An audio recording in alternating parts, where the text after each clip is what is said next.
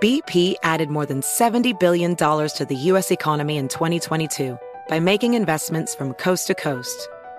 Investments like building charging hubs for fleets of electric buses in California and starting up new infrastructure in the Gulf of Mexico. It's and, not or.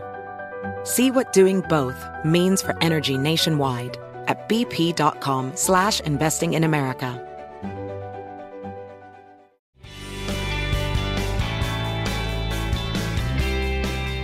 Good morning. This is Laura.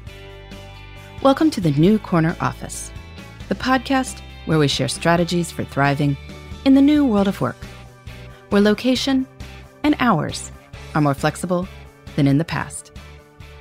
Today's tip is for those mornings when you're dragging and when bounding out of bed to tackle your to-do list feels about as doable as running a marathon in a heat wave. You could get up and go full force to work anyway. That's what we did when we worked in traditional offices. However we felt, we showered and made our way to work by a specified time. And that's not necessarily a bad idea. But today's tip is about a different approach, one that's an option for many remote workers.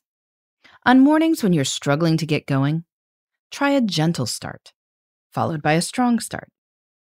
Here's what I mean for a gentle start. Lower the demands of what it means to get out of bed and get going. Instead of treating getting up as synonymous with going full steam, just ease out from under the covers. Have a cup of coffee. Process a few easy emails and maybe read some easy newsletters. Take a glance at the day's meetings and just generally think about what those will look like. You're not asking much of yourself. You're just doing a half hour or so of gentle work. Then, take a shower, get dressed, and return to your desk to tackle your top priority with gusto.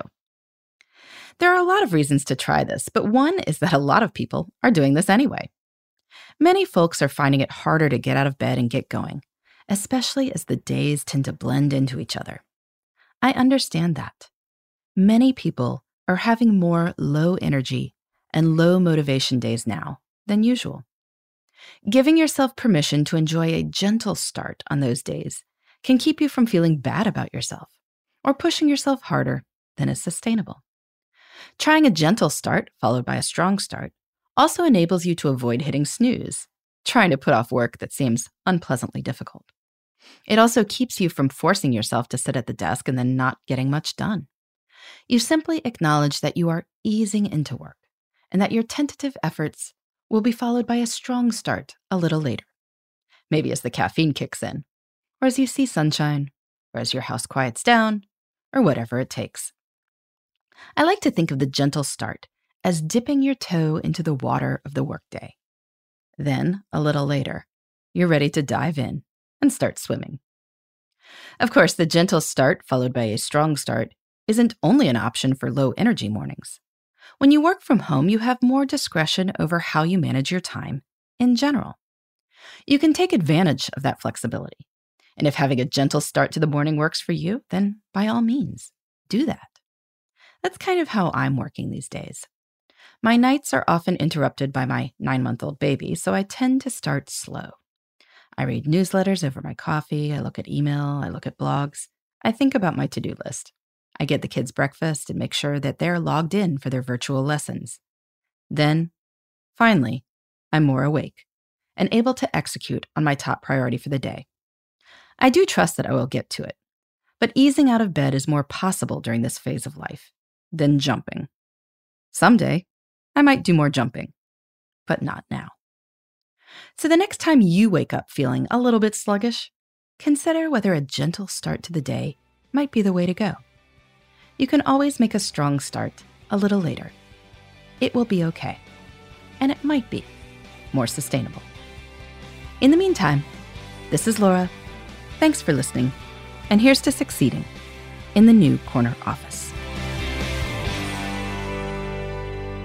The New Corner Office is a production of iHeartRadio. For more podcasts, visit the iHeartRadio app, Apple Podcasts, or wherever you get your favorite shows.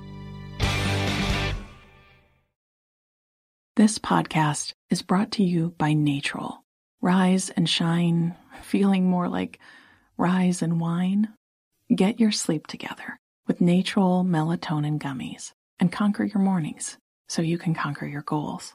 Natrol Melatonin helps reset your sleep cycle. They are made with clean ingredients and help you fall asleep faster, stay asleep longer, and wake up rested and ready to conquer the day. Shop now at Natrol.com. This product helps with occasional sleeplessness. These statements have not been evaluated by the FDA. This product is not intended to diagnose, treat, cure, or prevent disease. Ready to unlock a world of entertainment? Philips Roku TV has America's favorite TV streaming platform built in, so you can watch live TV, catch every game, discover must-see shows and hit movies, and get all the best streaming apps in one place, like iHeart for all your favorite music, radio, and podcasts. Watch what you want, when you want. Immerse yourself in entertainment with premium 4K picture and sound for every budget, with sizes for every room. Find your perfect Philips Roku TV today, online or at your local Walmart and Sam's Club.